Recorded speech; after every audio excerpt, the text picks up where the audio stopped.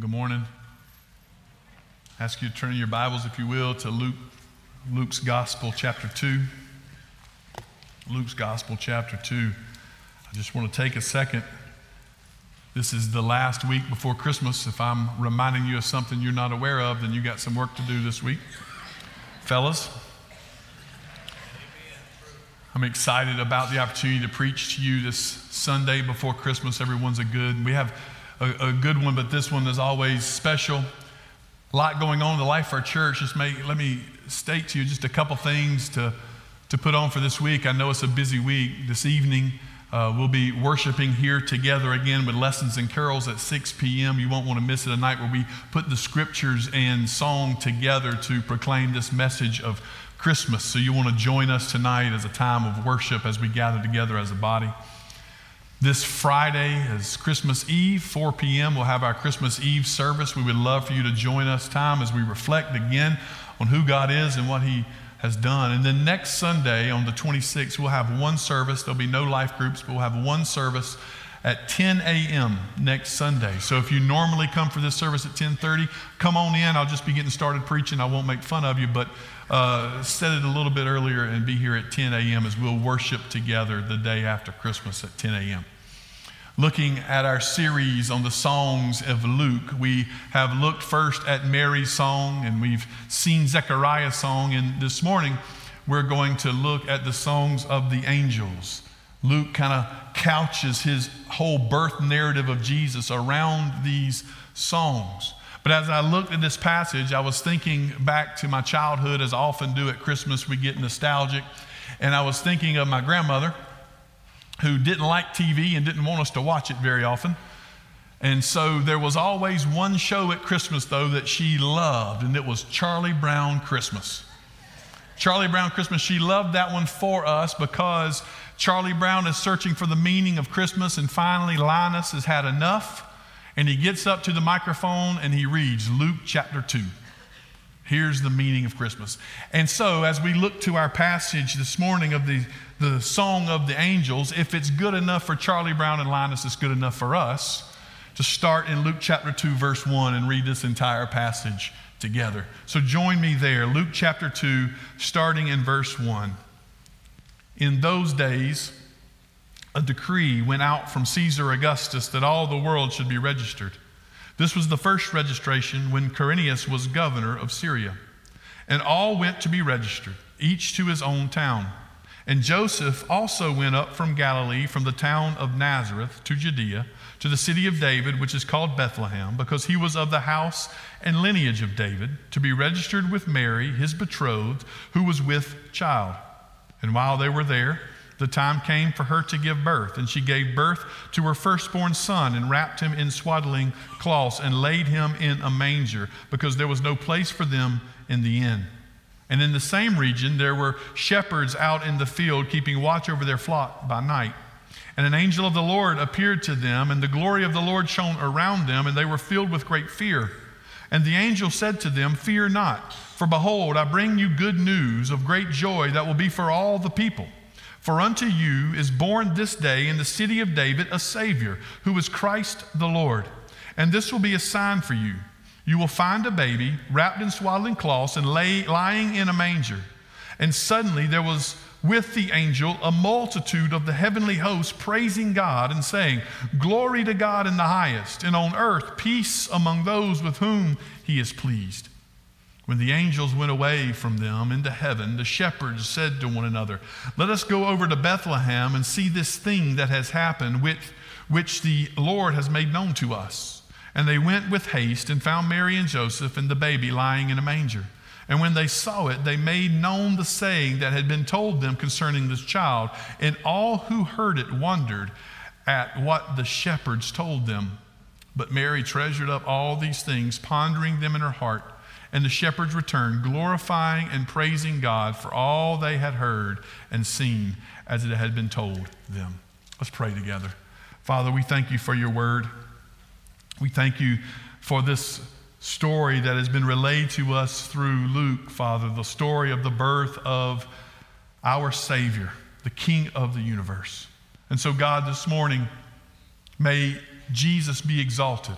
May we look at this passage and like every morning we proclaim the glories of redemption through Jesus Christ our Lord and Savior. And may people today hear just as the shepherds heard, and may they believe just as the shepherds believe. And may we leave from this place going and telling just as the shepherds did. Father, work in our hearts even now.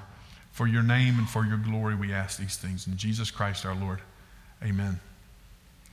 It's important for us to set this passage, I believe, in its historical context. As we talked about last week, Luke states in Luke chapter 1 that he was a historian. He went around and he looked through this history, and he went to the eyewitnesses and he put this gospel together. And so it's no small thing that he begins Luke chapter 2 by saying, in those days a decree went out from Caesar Augustus. At this time of Jesus' birth, Rome had conquered much of the known world. Really, all of the world around Israel had been conquered by Rome. The empire had become great.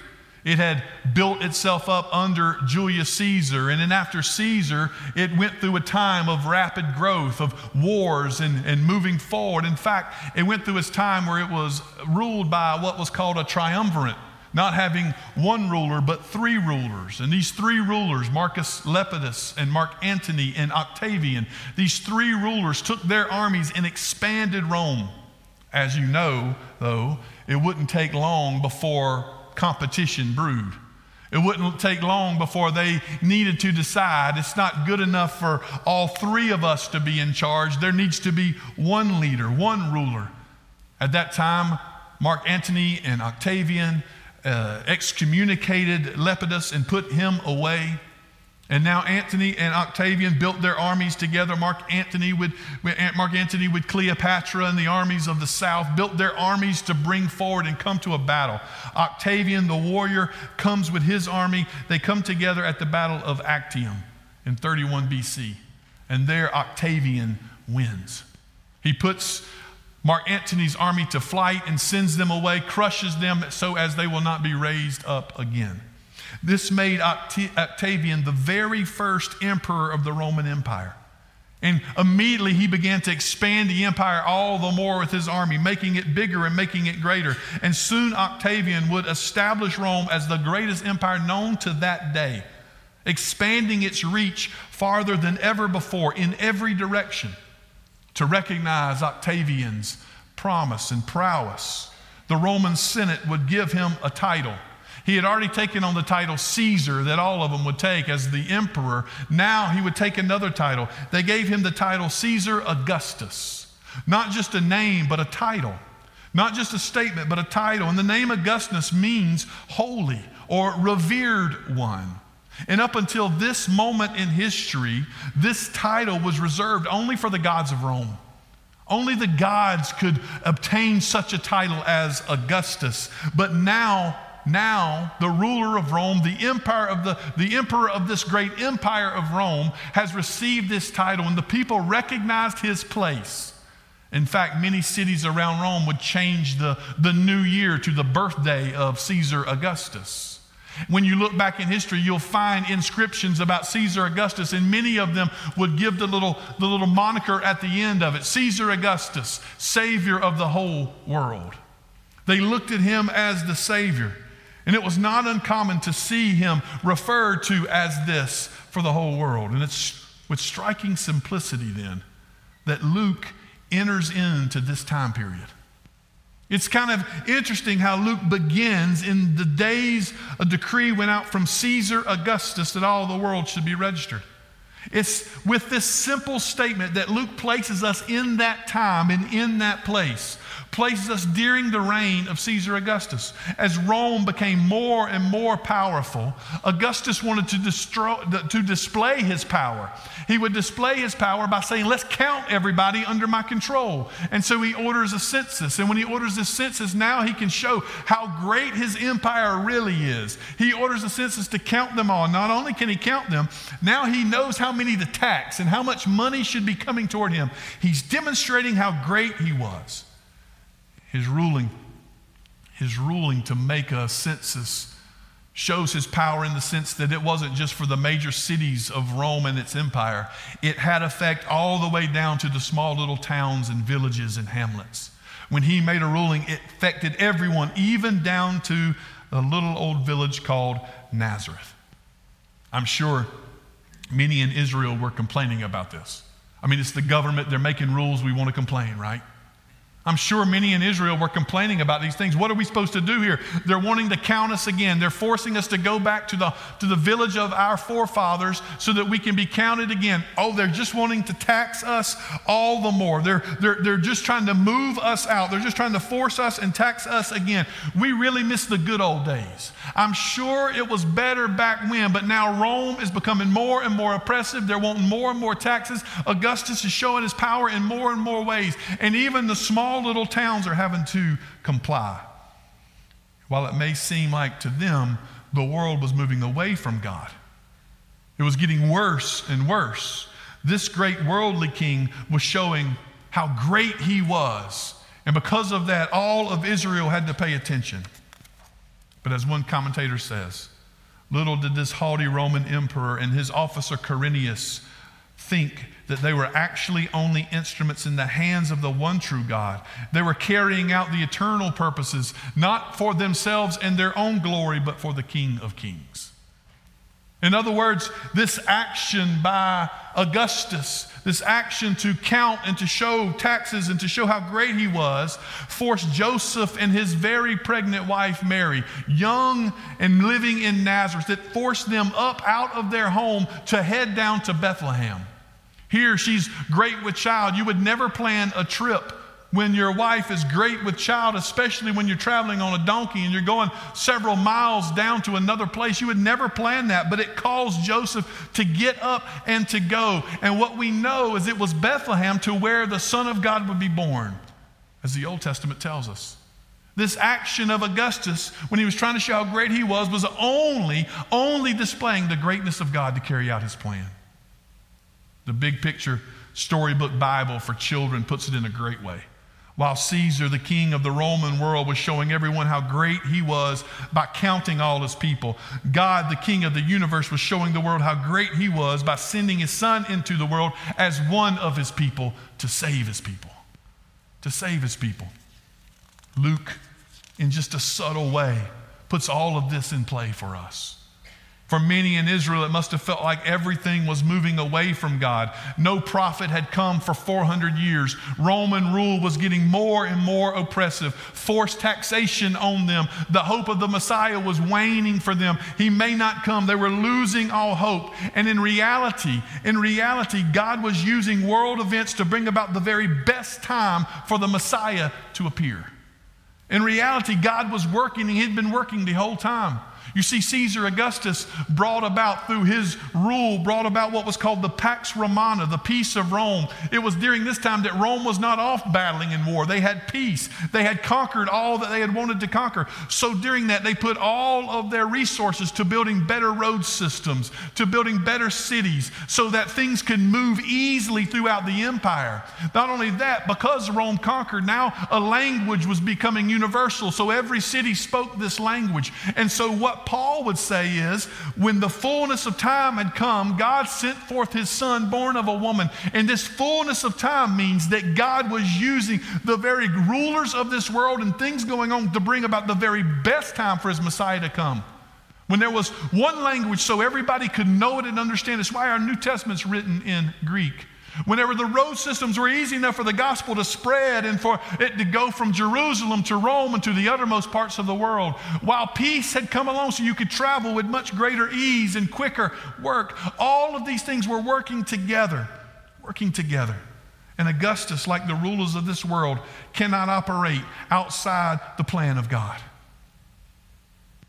Just because God is silent does not mean he's not working.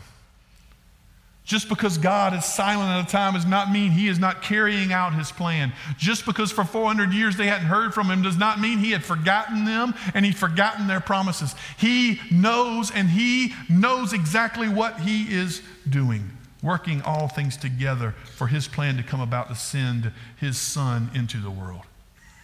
In an effort to demonstrate the greatness of his kingdom, Augustus only was laying the foundation for the kingdom that was greater than his.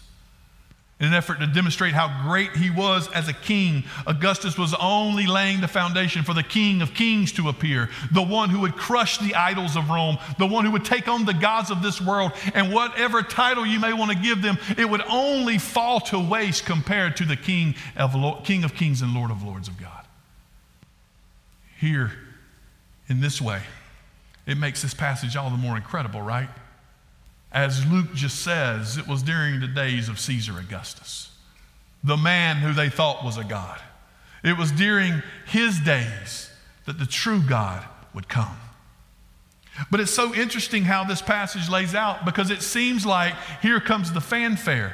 The real King of Kings is being born. The real one who rules and reigns is coming, not Caesar Augustus, the one whose kingdom will last forever. He's being born, and it looks like here comes the fanfare. Here it is, but instead it's so understated. In fact, Luke chapter 2, especially verses 6 and 7, I find to be some of the more fascinating verses in all of Scripture, because we praise the Lord for what he's done through his son, Jesus Christ, right? And for centuries, since his birth to this day, Christians have gathered every single Sunday all around the world to proclaim the name of Jesus. And it has gone forth from Bethlehem, born in a manger, all the way to Taylor, South Carolina, with the good news of who has come, right? This is the King of Kings and Lord of Lords. This is the one who spoke the earth out of nothing. This is the one who holds it all in his hand. And as Colossians 1 says, everything is from him, through him, and to him. This is the one that gets all the glory and all the majesty and all the praise forever and ever. Amen. This is him. And Luke just says, and while they were there, the time came to give birth. And she gave birth to her firstborn son and wrapped him in swaddling cloths and laid him in a manger because there was no place for him in the inn. How understated is that? I find it incredible. Luke's the historian. And he says, listen, this is the one who will destroy Caesar Augustus and his rule and reign. This is the one who will put all earthly kings to flight. This is the one. Yet this one who was forced to go to Bethlehem with his family because Caesar Augustus was showing how great he was. This one, the King of Kings, was born with no place for himself. In fact, there's nothing available for him. That statement there's no place for him in the inn. There's no place for him to stay. No one made room in Bethlehem. They're traveling in. Everybody's coming in back to Bethlehem to be counted. And no family said, hey, come on in. We don't have much, but we got a little corner over here you can stay in, right? You can sleep on the couch if you want to. They're looking at Joseph and Mary, and there's nobody with any available room. There's no place for them to stay. In fact, even as we look at this, as Joseph is traveling down, I'm sure more than anything I know that Joseph was nervous. I remember when our second child was born, and they told us to come to the hospital at a certain time. I came to the hospital at that time, right? Not 1 second later. And then they said, oh, she's not ready to go home. I said, no. I'm not delivering this baby. You know what I'm saying? You're going to do this. And I was nervous about all that was happening. I was nervous about everything that's going on. You know what I'm saying? Here's Joseph traveling down to Bethlehem with his very pregnant wife, and he's thinking the whole time, I got to find somebody to help me with this. Surely Joseph cried as many tears as Mary did that night. Don't worry, ladies, I understand. But just consider the scene, if you will. Think of this. There's no thing available. Joseph's trying to find his wife some comfort, trying to get her a place that was comfortable for her as she's starting to have this baby, and he can't find it. This is not how Mary imagined it, I'm sure. When the angel appears to her and says, you're going to have the Son of God. Even when she was a virgin, how can this possibly? The Lord will do it.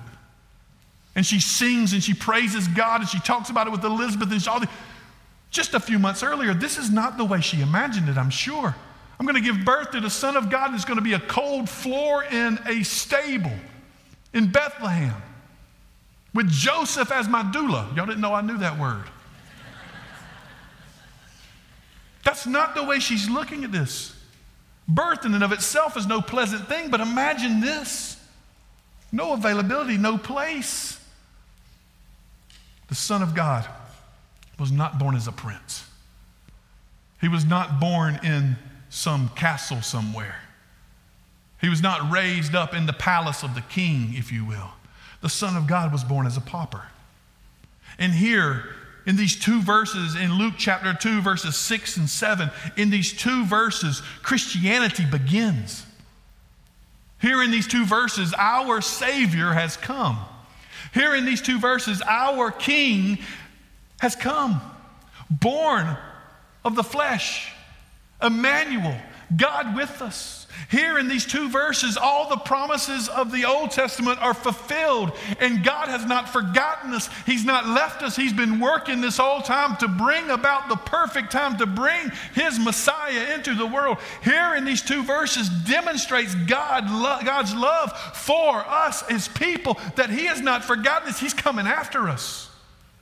And it's so understated that I love it, but in so many ways the spiritual significance is seen here for us even today. For that's how the Lord comes into our life, right? He comes into our life where there is great need. But oftentimes we don't even receive it or understand the need. Oftentimes we don't even understand how great our need is for a Messiah, for a Savior, and yet Jesus still comes to us. Oftentimes we have not welcomed Him, not let Him in. We've not created a space for Him, yet He still came for us. Oftentimes we've done exactly what everybody else did, unrecognized, unacknowledged, not wanted, forced out of His home. We've all seen this. This is the testimony of the life of our Savior, Jesus Christ. But He always comes where there's great need. He always pursues where there's great need. John puts it this way in his gospel. He came to His own, and His own people did not receive Him. The testimony here is clear that Jesus, the creator of the universe, the one who spoke it all into existence, that holds it in the palm of His hand, came to earth to save His people, and He was rejected and despised, as Isaiah says. He was born into humility.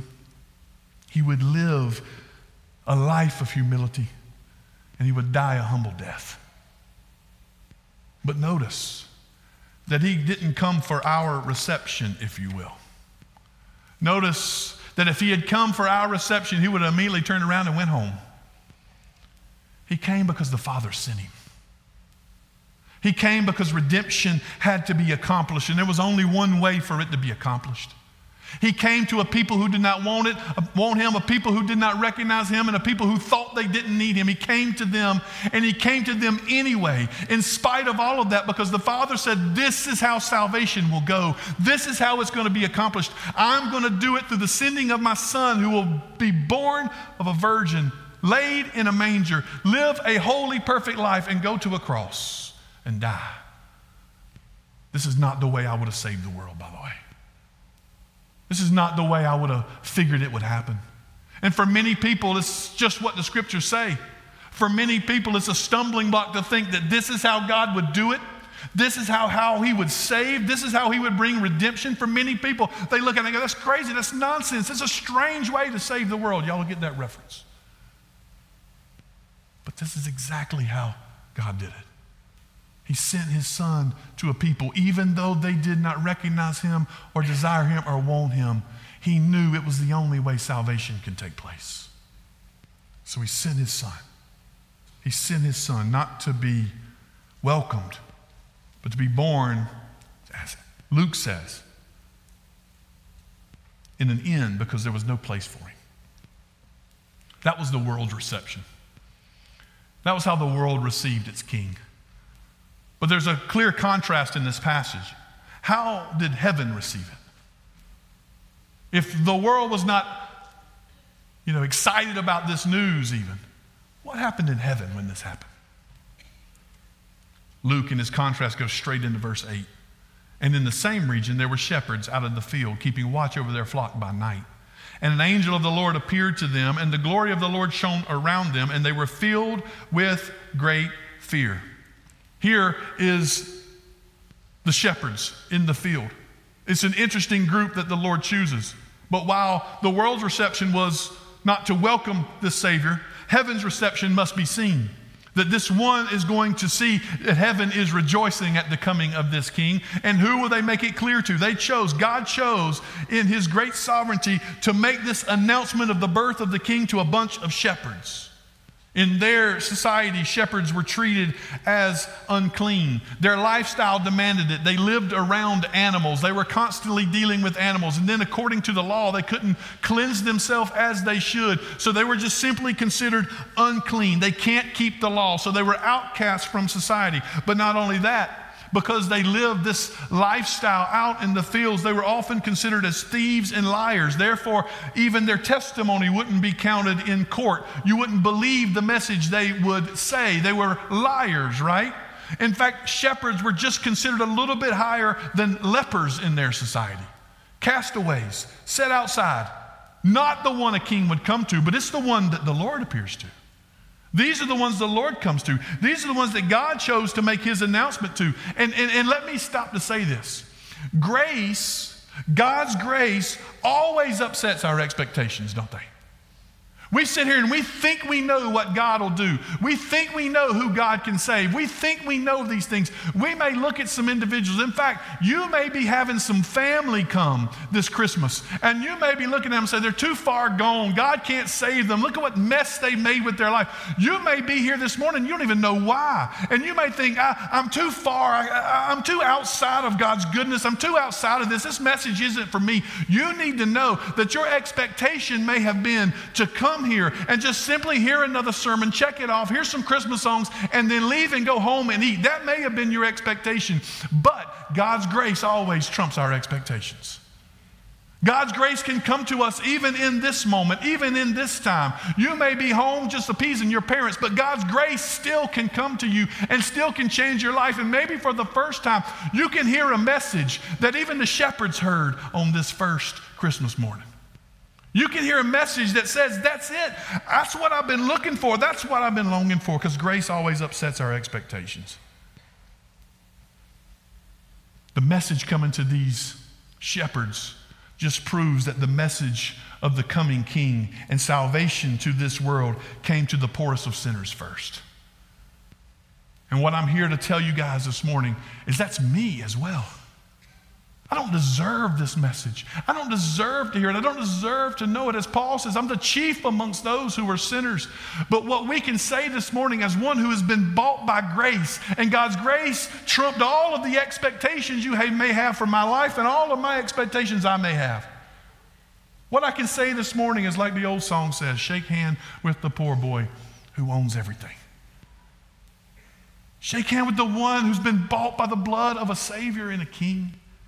And just as he came to the shepherds, he's coming to each and every one of us. And listen how they come. Verse 10, the angel says, you imagine these shepherds every night, they just wait, they're hoping, it gets dark, they get the sheep all herded up, they're relaxing, laying up, looking at the stars. They can see so many more because they don't have light pollution like we do. Y'all know what I'm talking about.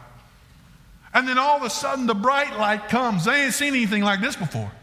All of a sudden, this angel appears in the heavens. They've never seen anything like this. Even them out here in the fields, this angel appears. And look at what it says. Fear not. The message of the angel should not be forgotten. Look at what it says. Every word's important. Fear not, for behold, I bring you good news of great joy. This isn't just good news. This is good news of great joy. This is what's going to change your life forever and go from sadness and pain and heartache and oppression to joy and happiness and goodness. This is changing our life for this good news that has come. I'm bringing you good news of great joy. For unto you born on this day in the city of David a Savior who is Christ the Lord. Here, Luke is reiterating this to say this is a real thing. In fact, the angel is saying there's a place where there's a manger and there's a baby in it right now. This isn't some parable. This isn't some message that comes to you that's a good story. This is true. There was a real day in a real city and a real Savior was born. Go see him.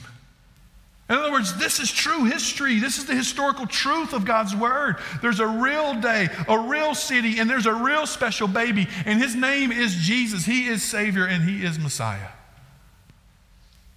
And this will be a sign for you. You'll find the baby wrapped in swaddling cloths and lying in a manger. Now, that wouldn't have caught the shepherds off guard. In fact, they would have thought, that's exactly where we know. This is what they're used to. This Jesus came to them in their place, just like them. The shepherds hang out in the stalls, right? And here the Lord has appeared, and he has come just like the shepherds. He's come to where they hang out, where they live, where they dwell, amongst them. Amongst them. And suddenly, I love verse 13. This angel comes, the glory of the Lord appears around them. This angel comes, and suddenly, with the angel, a multitude of the heavenly host praising God and saying, I agree with the commentator that says there was not one angel left on the sideline for this chorus. All of the angels of heaven appear to praise God. You see, the birth of Jesus meant the coming of redemption. The birth of Jesus meant salvation is here. Just as sure as he was born and laid in that manger, he would surely die on that cross. And just as sure as he died on that cross, he would surely raise again on the third day. And just as sure as he raised again on the third day, he will reign forever and ever. And so as they sing, they know this means redemption, salvation has come, and they rejoice. In fact, the scriptures tell us that the angels rejoice in every single time one of us gets saved. Amen? This is just a picture of it. And here they rejoice and they sing. All the angels join in, not some little group, not some special elite singers. This is all of them. All of them join in and they gather together. And their response to this good news of great joy is glory to God in the highest, and on earth peace among those with whom he's pleased. They sing. They held out that glory for a long time. We've been holding it out ever since. Y'all know what I'm talking about. The glory was so great, they see it and they sing. They hear the good news that redemption has come through this Jesus who's been born, laying in a manger, and they respond with singing. And what did their song tell us? Two things. All glory to God. All glory to God. Salvation has come and God receives all of the glory. We've seen God's glory throughout the stories of the Old Testament, from creation, the flood, from the burning bush in Exodus, to Mount Sinai when it comes down, to Elijah when fire rains down, to Ezekiel when the burning wheel comes. We've seen the glory of God over and over again appear in the Old Testament, but we have never seen it like this. You see, God gets great glory for creation, and we look around at creation and we see his majesty and we see his power in it. We see all of those things, but God gets more glory. And hear me when I say this, God gets more glory through salvation. The fact that he did not leave sinners in their sin, but he sent his son to die for them. Glory to God for what he has done. This birth of this baby is the glory of God now revealed. The birth of this baby is the most glorious thing, these angels are saying, that's ever occurred. John says that when this son comes, this one comes, we will see God's glory. His glory has finally been revealed for all of us to see. The birth of this son means that God's glory is not hidden from us. We don't have to put our head under a bushel like Moses did whenever we look at it because we're glowing. Now we can look at the glory of God in the face of Jesus Christ and we can see him and all of his glory. God's glory has come for what he's done through this baby born. God's glory means our peace. Glory to God in the highest, and peace on earth, and goodwill toward men. Sin had entered into the world in Genesis chapter 3, and that sin had disturbed the great peace of God. And most clearly, that peace was disturbed between God and man, because sin separated God from man. And so all of us are longing for some peace, right? We've been separated from God. And what we've done throughout our whole life is we try to fill our life with things that can bring us some sort of peace. But that cannot be found in this world. The only thing that can bring peace to our hearts and to our lives is the one whom God has provided for us. The great one who has crushed the great disturber of the peace of God. Jesus Christ himself. This God's glory has now brought us peace. And the one who has united now through his work on his death and his resurrection, united God's people back together with God through bringing about peace where there was no peace. But not only that, that peace lasts in our heart, right? We've been looking for so many things to bring satisfaction to our souls and to our lives. but it's only Christ who can fully satisfy us. We have a war waging of trying to find some satisfaction in our circumstances, but it's only Christ who can provide this. As the angels sing, they sing of God's glory and they sing of our peace. They're told, the shepherds are told to go. Go and see. They're invited, come and see, come and see. I haven't been able to prove this, although I had several people talk to me about this week and I even looked at it, that these shepherds may be, and I think it's very intriguing, they may be the shepherds because Jerusalem is right next to Bethlehem. They may very well be the shepherds that were keeping the flock for the temple. The ones who were keeping the flock for the temple to take care of those sheep because they would be provided as sacrifices. And a manger is a place in the rock where it was hewn out, where sometimes they fed, but oftentimes also they would place the baby lambs in the manger. I love that imagery because they said, here's a sign for you. Here's a sign for you, shepherds. When you go, you won't find a lamb in a manger, you'll find a baby. And he'll be the sacrifice for you. This is the one provided. Come and see. Come and see. The shepherds get up and they go. And when they get up, they come and they see and they realize this is exactly who it is. And whether or not that's true or not, I love it. But either way, this is the lamb provided for us. Either way, as they say, come and see. We recognize the same invitation is out to all of us. In fact, this is what Christmas is all about. It's an invitation to us to come and see. See that peace has been provided. See that the King is here. See that salvation has come. See God's glory displayed in His Son, Jesus Christ. Come and see. And you'll find a King who reigns and who is good. In verse 18, come and see, now go and tell. And these shepherds, who many thought were liars and thieves, wondered at what they said. Is it true? Is it true? Is it true? Christmas is about peace. It's about peace that has come. Peace in our lives as we are united back with God through His Son, Jesus Christ, and what He did for us. Peace in our hearts as we find our satisfaction in Him and in Him forever. And all kings of this earth, all the emperors of this world, that's what they promise. They promise their people, we will have peace. And even as you look at Caesar Augustus, who provided the Pax Romana, the greatest time of peace in any empire, it was just a blip on the screen of history. We look to the King of Kings, who provides peace for eternity for His people. That's the one we worship and celebrate today. Hear the invitation that was given to the shepherds. The same invitation is given to each and every one of us. Come and see. And what you will find is a Savior who has died for you, who been raised again and who lives. A Savior who will give you peace. Come and see. Come and see. And you will not be disappointed. Let's pray together. Father, thank you for your word, for it is good for us. And I pray this morning, God, as everyone is here in this room listening to this message, thinking about Christmas. It's a busy week that is coming, but for this moment, God, calm each and every one of our hearts so that we can hear the invitation to come and see. And what I know, God, what I know is that in coming to you, we will not be disappointed, but we will find exactly what we have been looking for. Our expectation this morning may not have been to be confronted with the King of Kings and Lord of Lords, but your grace is greater than all our expectations. And so, God, I pray that if there's anyone here this morning that does not know your peace, they will find it in Christ Jesus. Even as I stand here before this congregation this morning, Lord, I pray that if anyone here that wants to find that peace, they will come. Come see me, come see others, and find it in Jesus Christ our Lord. All for your glory and all for your name we pray. Amen. Let's stand together and sing.